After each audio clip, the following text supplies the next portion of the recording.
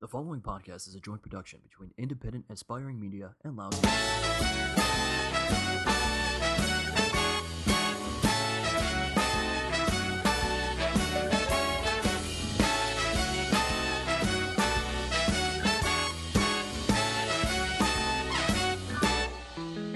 I'm just a small town guy with a handful of dreams. My future seems bright, or that's how it seems. When it comes to love, I'm in need of it. Welcome to the Wingcast, everybody. I am your host, as always, stand-up comedian and author of the book Memoirs of a Wingman, Steve Guy. Follow along on Twitter, Instagram, at The Wingman Guy. And if you've listened and you're a fan of the podcast, and look, you want some advice, some wingman advice, sometimes that happens on Twitter, but you can also email thewingcast@gmail.com. I'll read it on air, give you the answer here. Maybe you've got a topic, maybe you have a great wingman story. I'll share that as well. Today's episode, I am welcoming back a previous guest from weeks ago. She was very fun and informative for us then in an open relationship. She still is in one, but we're going to talk about her past before that today, and hopefully it's something that helps a lot of you folks out there. Welcoming back Jess Falstick. Hi! You can follow her on Twitter, Instagram, and Snapchat. Remember, no dick pics to the Snapchat people. At EpicFaul, EPICFAUL. Today we're gonna talk about I don't know. I don't want to say dark subject matter. Yeah. But it would be negative connotations to it. But we're gonna talk about divorce because there are certain things around it that are helpful to people that look more than half the population at this point seems like goes through. Oh yeah. So there are definitely helpful takes on it. I'm a kid of divorce. I think at some point I'm going to have my dad on, and I'm going to talk about being his wingman as a child, because nice. that was real. So, it impacts everybody, but we're going to talk about how it impacts Jess specifically, but you guys as well. We're going to spin things so that it helps your marriage or dating life, and we'll go from there. Yeah. I guess. Let's start with this, Jess. Okay. Well, first, how long you were married? I think you said last episode that you were on was like 13 years? Yeah, I guess in my head, we weren't married that whole time. We were together 13 years, but we were married for 7. Okay. Yeah. But you met him very young. You said you're 17. Yeah, I was like in college, and then we started dating when I was like 21, and yeah, I mean, it was like, I didn't get any other dating experience for the most part. So. And I was in I didn't get married, but I was in a similar situation. I was dating a high school sweetheart, dated her through college. I got engaged right out of college. I didn't end up going through with the marriage and maybe this is what happened to you. I figured it out a little bit sooner before we went through. It's just, you know what? You're in that growth period, that time frame. And some people, they meet really young and it works out and it's awesome. Yeah. For me, I was like, ooh, this is not going to be good down the road. This is not going to be a sustainable thing as a marriage, so I didn't go through with it.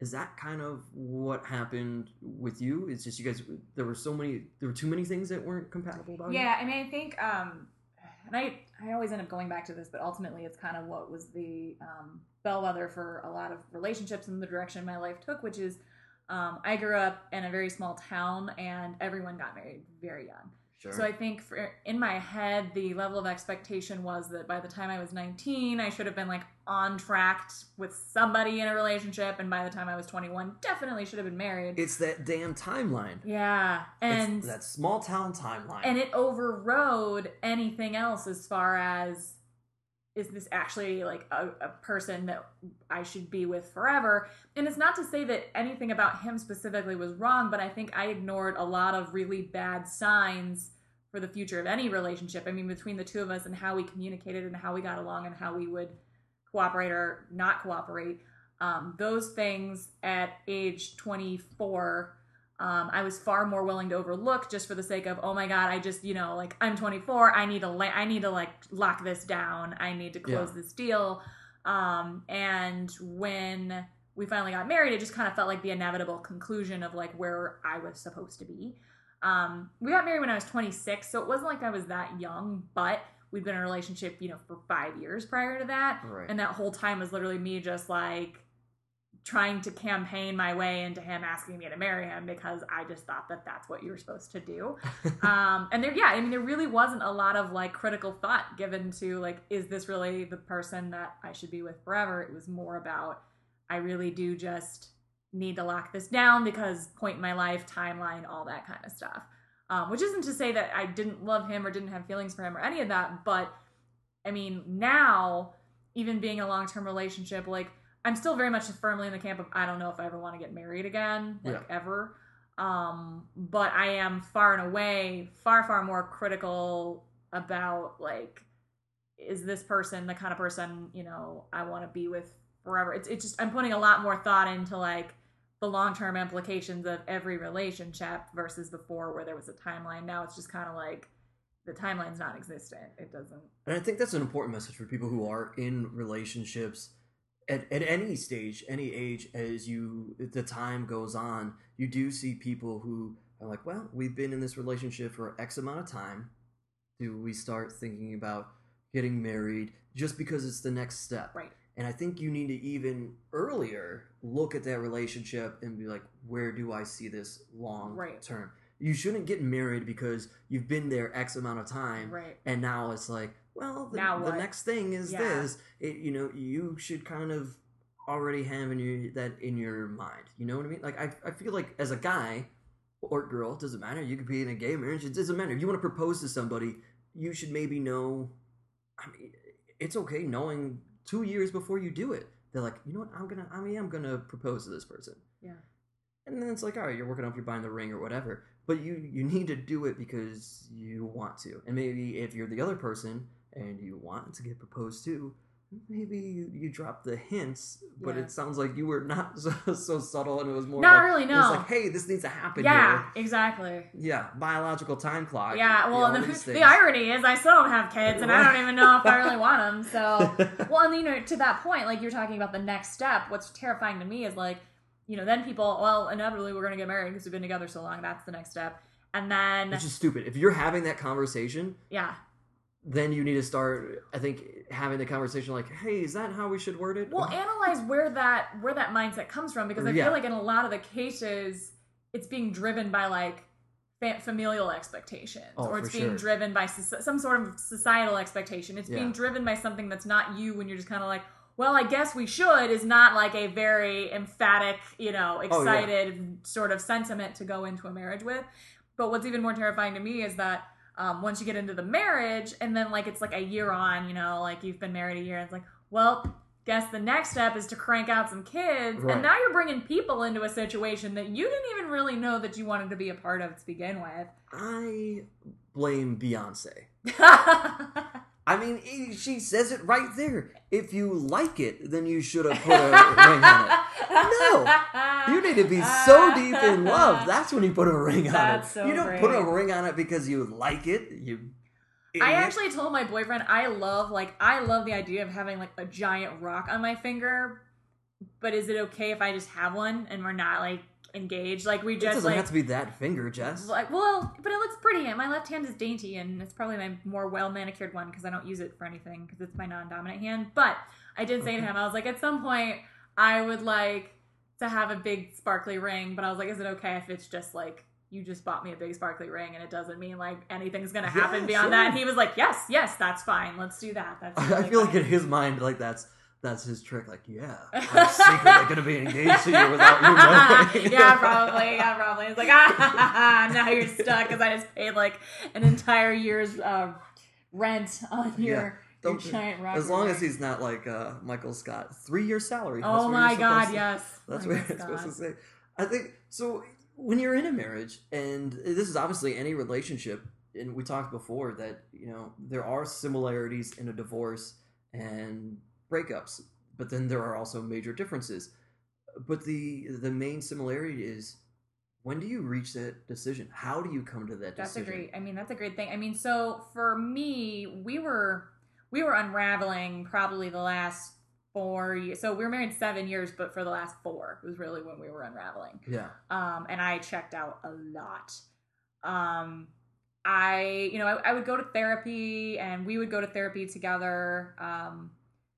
But the bottom line was, as much as we were like going through the motions of trying to fix things like integrally, we weren't really doing any, like, we were like, yep, we're going to therapy, because I think we just assumed that, like, magically through osmosis, if we showed up at a therapist's office, it would somehow fix everything. But we wouldn't take any of the advice. We wouldn't apply any of the solutions that they gave us to stop, you know, doing whatever was driving us both crazy. And I think we separated once. I went to go live with my parents, and that was a mess. So I immediately just ran home because I didn't have anywhere else to go, really. I didn't have, like, friends to live with, and I didn't really have, like, I just didn't know how long it was going to last. I didn't want to go sign a lease somewhere if we figured our shit out for, you know, a whole year. So when I moved back in, it wasn't because we were ready to move back in and we were ready to work on it. It was more just, I can't live with my parents anymore. Yeah, is there kind of like, I guess for lack of better terms, there's kind of like an embarrassment factor to it, right? Because you're like, oh, I don't want people to know that this failed. Oh, yeah, for sure. Well, and that was one of the things my mom said to me, like, for the longest time, she was trying to push the idea that, like, a lot of ways, like, she and my dad are still together because she doesn't like the idea of failing. And not because, like, because they're working on it or what. And, like, I think that they have those moments. And I think the overall thing, the mantra that I got over and over again from people who were still married or had been, you know, successful at marriage is that it's going to fucking suck. Yeah. You're going to hate each other. And that's just going to be throughout your entire lives together. How you're going to have moments where you're madly batshit in love and you're madly wanting to just throw each other in a ditch and just take off. And you have to be okay with that. And I think where the final tipping point, when I finally get to answering the question you asked 10 minutes ago, the final tipping point for me was when I realized it's never going back to madly in love for me. Like, it's just never going to go back. Where I think it finally resonated with him is I left the second time that we separated. I actually, like, didn't keep in touch at all. Like, he would try to text, he would try to call, he would still try to have daily conversation because that's what we would do. You ghosted your husband. I basically did. And I mean, maybe that makes me a shit person, but I think in my head, both through my therapist and other people who had also been, you know, in marriages where they divorced, they were like, you know what, you're giving him mixed signals if you're still talking every day and you're not really separated, even though you're living apart. If you're going to separate and see at that point if you're, you know, if your whole world is kind of fucked up without each other or if this makes sense. And what ended up happening is over the course of like 2 to 3 months where we just kind of maybe talked a couple times a week, maybe saw each other once every couple of weeks, I didn't miss anything. Like, I wasn't like pining to get back to the house. I wasn't pining to get back to our relationship.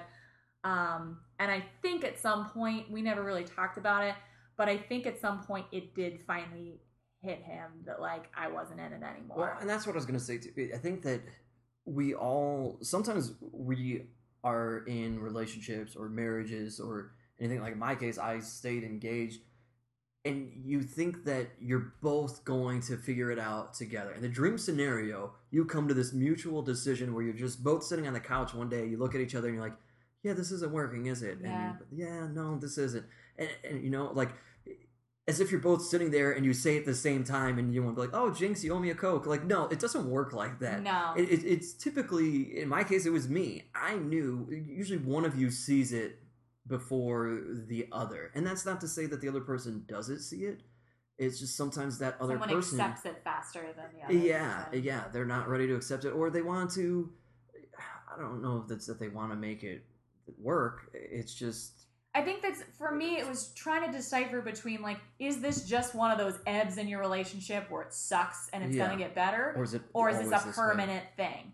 And after being away for, like, 2.5, 3 months and realizing I don't really miss him and I'm living my life and I'm happy and all those other sort of things. Right. And again, not to drag him personally, it was just, I think I had emotionally detached so long ago that, like, it was a very blunt realization at that point that, like, I was playing house with him, we were going through the motions, but emotionally I had not been there for years. Yeah. That when I finally did move completely out, nothing felt any different because that part of me had already died long ago. And when I was home, when I was there and we were going through the motions, I think it was easier for him to pretend like this is just a phase, she's just going through something. And seeing that I had left and wasn't even looking back, I think is officially what drove it home for him. Had you guys lived together before you got married? Yes. Okay. We lived together a year before we got married. So we we met in college. We both went to Ohio State, so we actually lived in Columbus. Okay. And we lived separately in Columbus. I had my place, he had his. He got a promotion that required him to move here, and it was funny because it was during the whole sort of era where I'm like, please marry me, please marry me, please marry me, and he's like, you know, I have to move to Cleveland, and I need you to come with me. And I was like, well, guess what? The only way that's gonna happen is if you put a ring on it. And so he did. And then as soon as he did, we moved up here, and we had an apartment that we lived in together for a year before we got married. So yeah. See, in hindsight, I always think that there are little tells into when you should exit a relationship, even if it seems like it's really great. Right. And in hindsight, that's probably one of the tells. Yeah. Oh, I'm willing to move when there's with an you ultimatum. if there's a ring. Yeah. Right. And like for me, I know in my relationship, I don't remember if I was engaged at the time or maybe I wasn't and I was going to be. But I had a job and I had the opportunity potentially to move to Florida for it. Mm-hmm. And her whole family was up here and everything. And I go to bring this to her one day, like, hey, this got presented to me at work. And immediately she goes, well, I hope you know I wouldn't be going with you. I'm like, oh, okay. Well, there you go.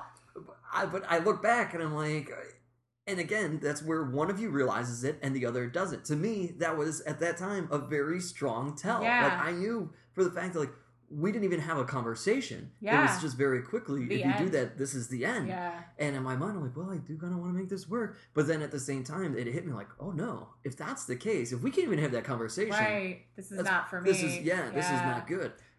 That wasn't a tell for her. It didn't dawn on her. Oh, and that's really? No, not a clue. So did she think by telling you that it would make you stay? Was that I did stay. End game? Okay. I did. But I mean, there were a lot of reasons that I stayed in Ohio at the time. But yeah, I mean, that was her deal. She wanted to stay here, be close to her family, didn't ever think about moving. And so that was that, you know? Yeah. Like, oh, okay. Right. Glad we had this talk. I think it's tricky. My experience has been, and we've talked about this in the last episode, how my brain wants to make everything very like neat and clean and categorized in black and white. But the hardest part I realized about relationships is that even with something as glaringly obvious as that, yeah, it's hard to just be like, well, that's clearly that's my cue to exit, because then there's these spectrums of like initially where someone will be like, fuck that, and then eventually they might come around because they realize how much you mean to them. Yeah. And you end up working it out, and then you end up happily.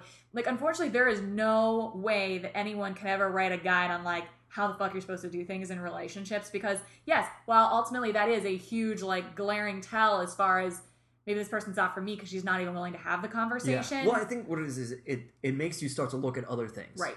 If you get an obvious one like that, and you're like, "Whoa, are there been other moments like this?" Right. And then you do, and then and that kind of calls attention and kind of shines the light on other stuff. But that was the tricky part. Like, going back to the whole idea of when to say when, it is literally, you can never say for any two people when to say when, because I mean, like I said, all I can say from my perspective is that I think for the longest time I waited for another shoe to drop, because I was like, this is just a shit part of our marriage. This is just what happens. This is what everybody goes through. And when I finally realized that other shoe was not going to drop, where we got better and everything, worked itself out, or we worked it out, that was not going to happen. When I realized that was when I could finally say I'm done. And I think that was when I could finally feel comfortable. If I'd said I was done any sooner than when I had, I would still be plagued with doubts over, should I have worked harder? Should I have tried harder? Could we have done more? And now I can unequivocally sleep so well at night knowing full well we threw everything we had at it, and it just wasn't going to work. And that, I think, is, if you're going to like somehow quantify it or make it a tangible sort of epiphany for people who realize they need to split up, it's you in your heart of hearts feel like you've done everything you can do, and you still feel like it's never gonna change. That would be my best advice, is just to say you feel comfortable. You know that you can walk away from it and not look back at it and wish things had been different. Right. And I'm only gonna say, we're gonna make this point very brief, because I talk about, and that's something that's kind of similar with relationships in general. You want to make sure that you gave it your go or whatever, you gave it your all, but for those who are out there and talk about how you probably got this a lot. They want to empathize with you. Like, Mhm. oh yeah, I was in a relationship for a really long time, and I mean, we weren't married, but it's kind of like a divorce because we were together for so long. We're part of each other's families. We should probably just tell those people right now, like, hey, no. It's not the same. I mean, it's tricky. It is, but it's not. It is. It's tricky just because, like, especially now with marriage, like, on the decline, like, people aren't going the traditional marriage route in a lot of cases, and they're just choosing to do more, like, long-term monogamous relationships and, you know, partners and things like that. Far be it from me to ever say, like, well, fuck you guys because you never put a ring on it, so it's not the same thing.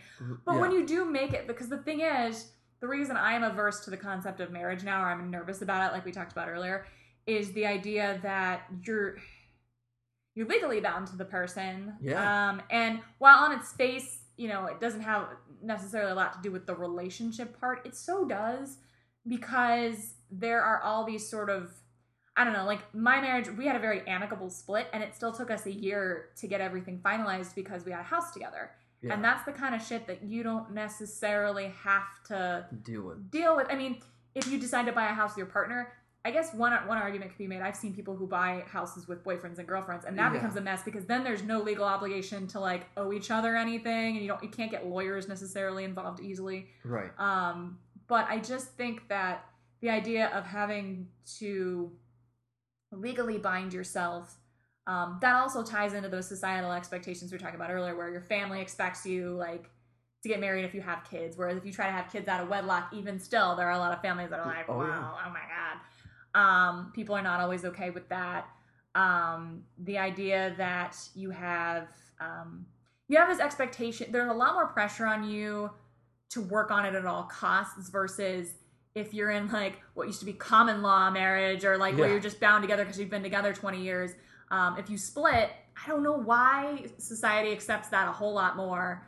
Not to say society doesn't accept divorce. By the way, a lot of states have gotten rid of common law marriage. Yeah, it's not I think we got rid of it here a while back. Yeah, it's not an actual thing in many places anymore. Right. I think from my perspective, I don't want to deal with all the fucking paperwork ever again because that was such a nightmare.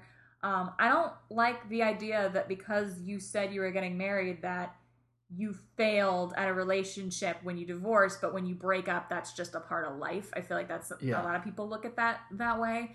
I do get the concept that if you're getting divorced or if you're getting married,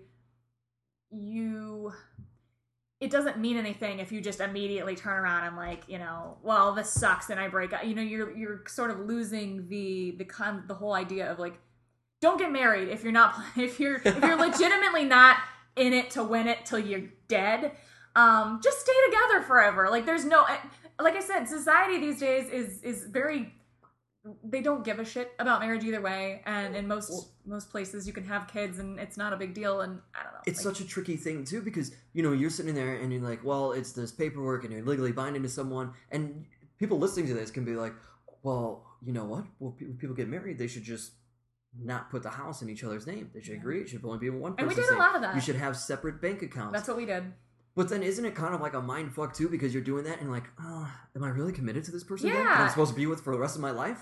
I mean, I'm going to say something that's mildly controversial amongst white women, which is I think marriage is just for the point of having a big fancy party so that you can put a white dress on and look really pretty. Are you trying to tell me that white girls like big fancy parties? Yeah, I know. Mind blowing, right? Yeah. I don't know. Like, it's to me, like, most of my friends who get married, like, they're very, I can't even think of a friend off the top of my head who got married and just, like, eloped, or, like, for their first marriage, eloped or went to the courthouse or did something really low key. Like, all of my friends, at least those that had, you know, first marriage, I have friends who have second marriages that just did that.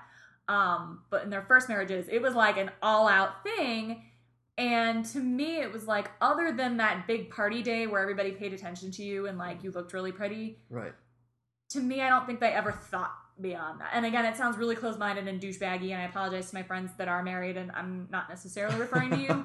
But like, it just seems to me like that the wedding was so much more of like the wedding and well, we got to go somewhere with this relationship. The wedding was a bigger deal than the marriage. Right, because that's it. Like, the bottom line is after that, then it becomes, like, and this is the thing that some of my girlfriends and I cackle about, then it becomes that whole, okay, now we've been married for a year, let's have a baby, because that gets us attention too. And then that becomes like, you know, the center of people lose sight that the wedding is supposed to be like, as a guy that presides over weddings, I find it, I've seen it. One of my favorite things is, like, ridiculous as this is going to make me sound and like really sensitive or whatever. One of my favorite things is to be standing at that aisle and I'm like standing next to the dude and you see the girl coming down and like I'm reading words and I like looking over to my left at this guy and seeing the emotion in his eyes. Like, I have been in weddings where I'm like, oh, we'll see, but I'm like, I think that they're gonna be all right.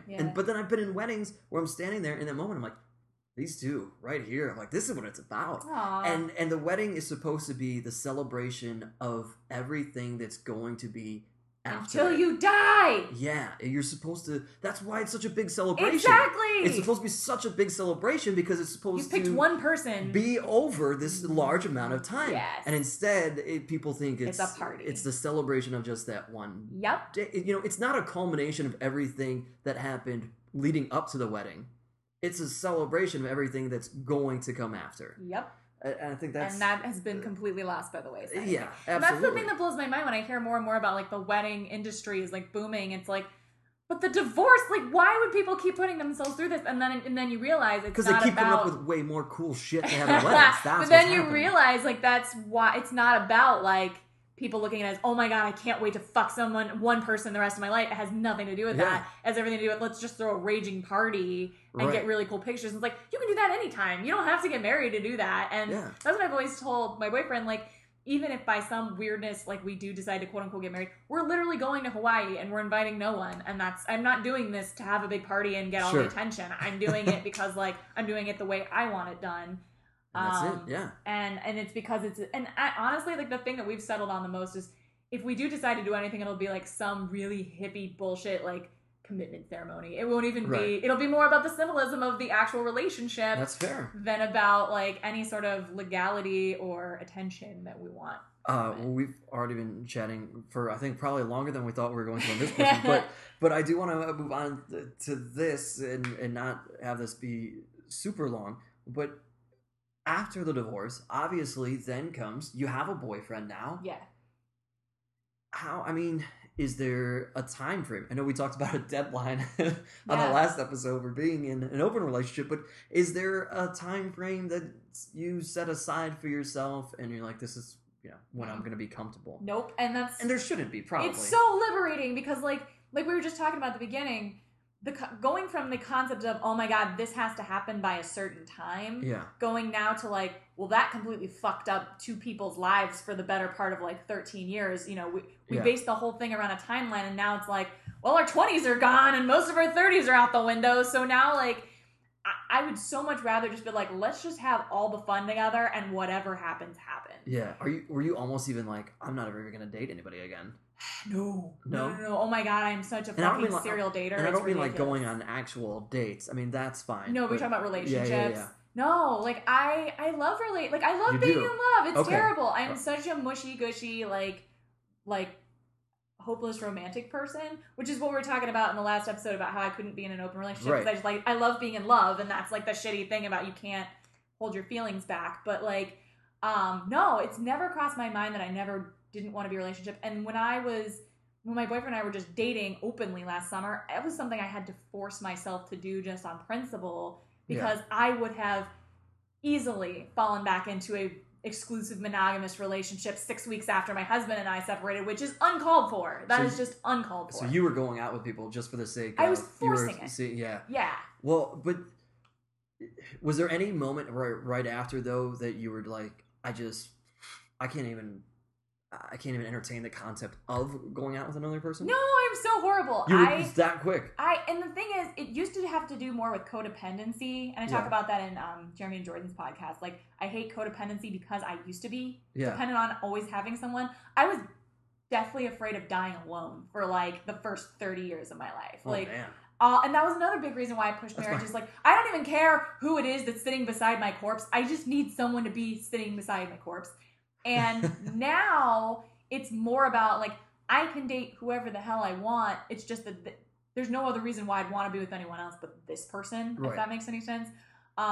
I just love being in love. I love having like a partner. I love having someone by my side. So for me, I just don't ever see, unless something like very, very different were to happen with me and my experiences in my life, that I wouldn't want to be in a relationship again. But that's just me. Like, I love being in relationships.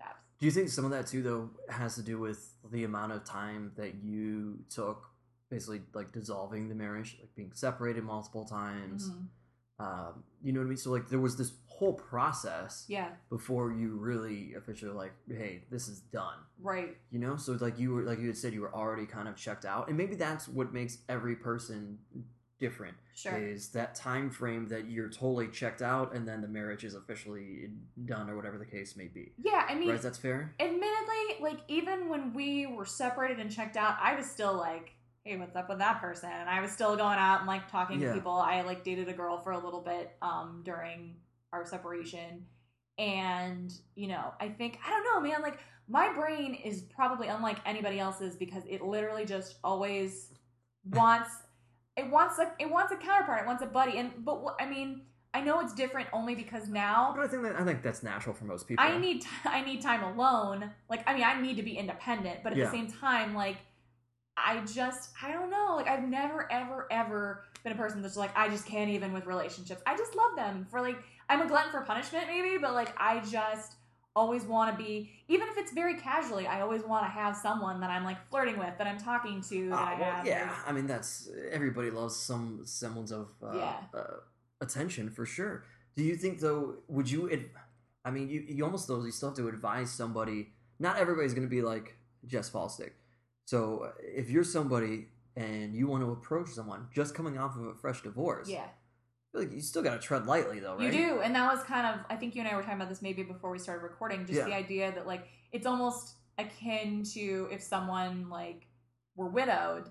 Yeah. And you want to be a decent human being, because their emotions, I mean, everybody processes emotions and situations differently, but inevitably there's going to be some level of vulnerability no matter who it is. And just to be a good guy, I think that you need to maybe express like your intentions, but almost in sort of like a future, like, hey, when you are feeling like you're ready to get back on the horse, no rush, but I just want to let you know, like, I'm here, like, whatever. Approach it as sort of like just making them aware of what the opportunities are, but that you're not at all like, you don't have a timeline, you don't have an agenda, you don't have... But, oh, by the way, maybe don't say that immediately upon finding out they got divorced. No, don't do that. Don't do it at their wife or husband's funeral. Don't, just wait till the body's cold, either literally or figuratively, before you even broach the subject. But to your point, you may not know, and it helps to do some research too. But you don't always know. You don't always know, and that's not your fault for not knowing. But But yeah, it's worth waiting. Like you said, you just want to be respectful, well, and that shows it too. And so, okay, here's the story. So here's how my boyfriend asked me out. Oh boy. So I don't think we talked about this on, like, we weren't recording yet, but I was telling Steve that he asked me out 6 weeks after my separation was, like, we had separated. And that also we had been friends for 8 years, which meant that my ex-husband was also kind of friends-ish. It wasn't like I was banging one of his, like, buddies. It was like we were like a couple friend of his, like, you know what I mean? Like, he was our friend and he was friends with us, and like that was kind of just, we would go to like trivia sometimes together, and like that's how it was. So about 2 weeks after I got separated, I went to a mutual friend's house, and I was like, yep, my husband and I separated. And she was like, oh, well, when you're feeling ready, just so you know, Adam may or may not have a crush on you. And I was like, what? I had no idea. I was like, and usually I think everyone's in love with me, so this was out of left field, because I did not see this coming. And so she gave me his number, and I texted him like 2 or 3 weeks later, just one of those nights where, you know, I was alone at a bar, and I wasn't even looking for anything. I was just sitting by myself, and I'm like, who do I text and say hi to? And I was like, hey, I got your number from Janet. She just, you know, said, like, you know, if we wanted to hang out sometime. And then over a couple days, I actually have a screenshot of this. I was like, yeah, Steve and I actually separated. And he was like, what? That's crazy. For the record, not me, people. No, yeah. Jess and I were never married. Yeah, no. Steve's a common American male name of a certain generation. Yeah. Ex-Steve, I was like, yeah, ex-Steve and I split. And he was like, "Oh my God, what? That's crazy." And then I think he asked me out like a week later. We went out. We made out. Did It you wasn't like a big... tell him how long you had been separated? No, I in just that said that we conversation? separated. Okay.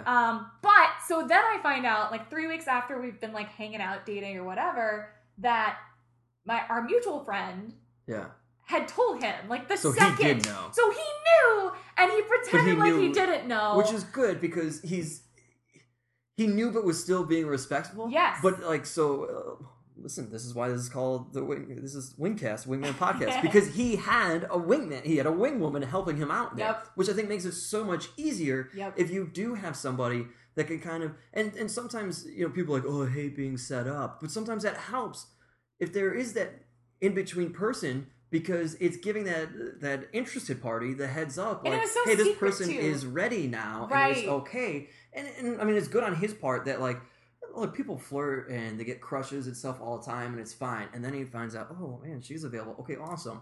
And then, but the thing is, he didn't say anything, which was awesome. Exactly. You shouldn't to his say credit, anything. He let me come to him, and I might have never done it. But when I did come to him, that's when he was just like, oh shit, okay, well, and then he still waited. And he did. He waited. But the nice thing for him was that he knew he didn't have to wait quite as long, because it's not like because he already knew. Tips. He was getting inside tips and tricks. Because that was the thing, when I went to visit her, I was telling her that's when I was dating that girl, and I was like, yeah, I'm dating a girl, and it's like nothing serious. And so I think at that point she was like, yeah, I mean, she's back out there on the horse again, telling him all this stuff.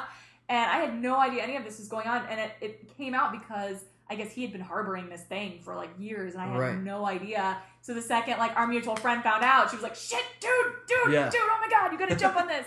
And he fucking did, and I mean, it was good for him. So there's huge advice for everybody listening to come out of this. Like, if you are somebody and you're interested in someone and you find out, look, they just got a divorce, or maybe it's a breakup, or like Jess said, maybe it's unfortunately somebody who was widowed, but find a common person, find a mutual friend, and kind of get that feedback and find out the vibes through them, because it is so hard, and it's a hard subject to broach too. You don't want to just like go up to somebody and be like, hey, so you ready yet? Like, the way you said it was great. Like, oh, just so you know, like, hey, I am interested, but whenever. I don't want to be that guy. You don't want to be that guy or girl, because everybody is different. Because maybe that person's like, fuck that, I'm never going to be back into this. But at the same time, I mean, you could say that, and as respectful as it sounds, it could still be too soon. Sure, absolutely. And it kind of puts them in a weird spot, too, because it's like, if you tell it to that person, and they're like, well, great, now am I just coming off desperate? Right, Like, I don't need somebody that bad, okay? Right. So there's so many things involved with that. Yeah, I think that's awesome. I think that's probably the best thing to come out of that whole conversation, that Jess and I can tell you guys.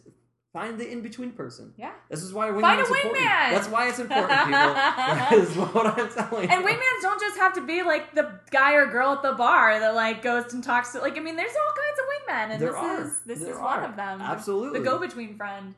Yeah, so, look, sometimes it's a coworker. Yeah. Right? Because if you could work with someone that you've always been into, and you find out their relationship went south or whatever, because everybody has at least one person, I think, that they kind of confide in at work, right? Yeah, I think that's fair to say. I have a work spouse. Yeah, it's like a work spouse. Yeah, like they know everything about you and whatever the case. So if you work with that other person, you pretty much know who that work spouse is, or who that confidant is at work, that they, not that they do go out with, but that they would if they felt like it. So you can kind of go, hey, what's going on? Yeah. You can do one of those numbers. Find a wingman, as Jess said, which is the whole point of this podcast. I mean, my God, people, if it hasn't sunk in yet, we're bringing you awesome information on how to support your dating life. Account of successful wingman. Yeah, there you go. So I think that's pretty much going to do it for this episode. Thanks to Jess again for coming on. Thank you. If you want to follow Jess across any social media, once again, it's at EpicFaul, EPICFAUL. Twitter, Instagram, Snapchat. Get those snappers up for her, but nothing crude, all right, you freaks. And for me, look, you know where to follow. It's the Wingman Guy on Twitter and Instagram. And of course, if you have any feedback, or you need wingman advice, or you have a great wingman story, email thewingcast@gmail.com, and go to lousyweathermedia.com. check out all the other podcasts that are there. Just referenced it in this show, as opposed to her previous episode that she was on in the Wingcast. She was on the Let the Hate Flow Through You. And I did the main show this week, which was super fun. So It's not this week anymore, Jess. I did the main show a while back. I'm ruining the studio magic. I ruined it. Check out the main show. Just look for Jess on anything, pretty much, if you've enjoyed her time here on the Wingcast. For Jess, my name is Steve Guy. Thank you, everybody.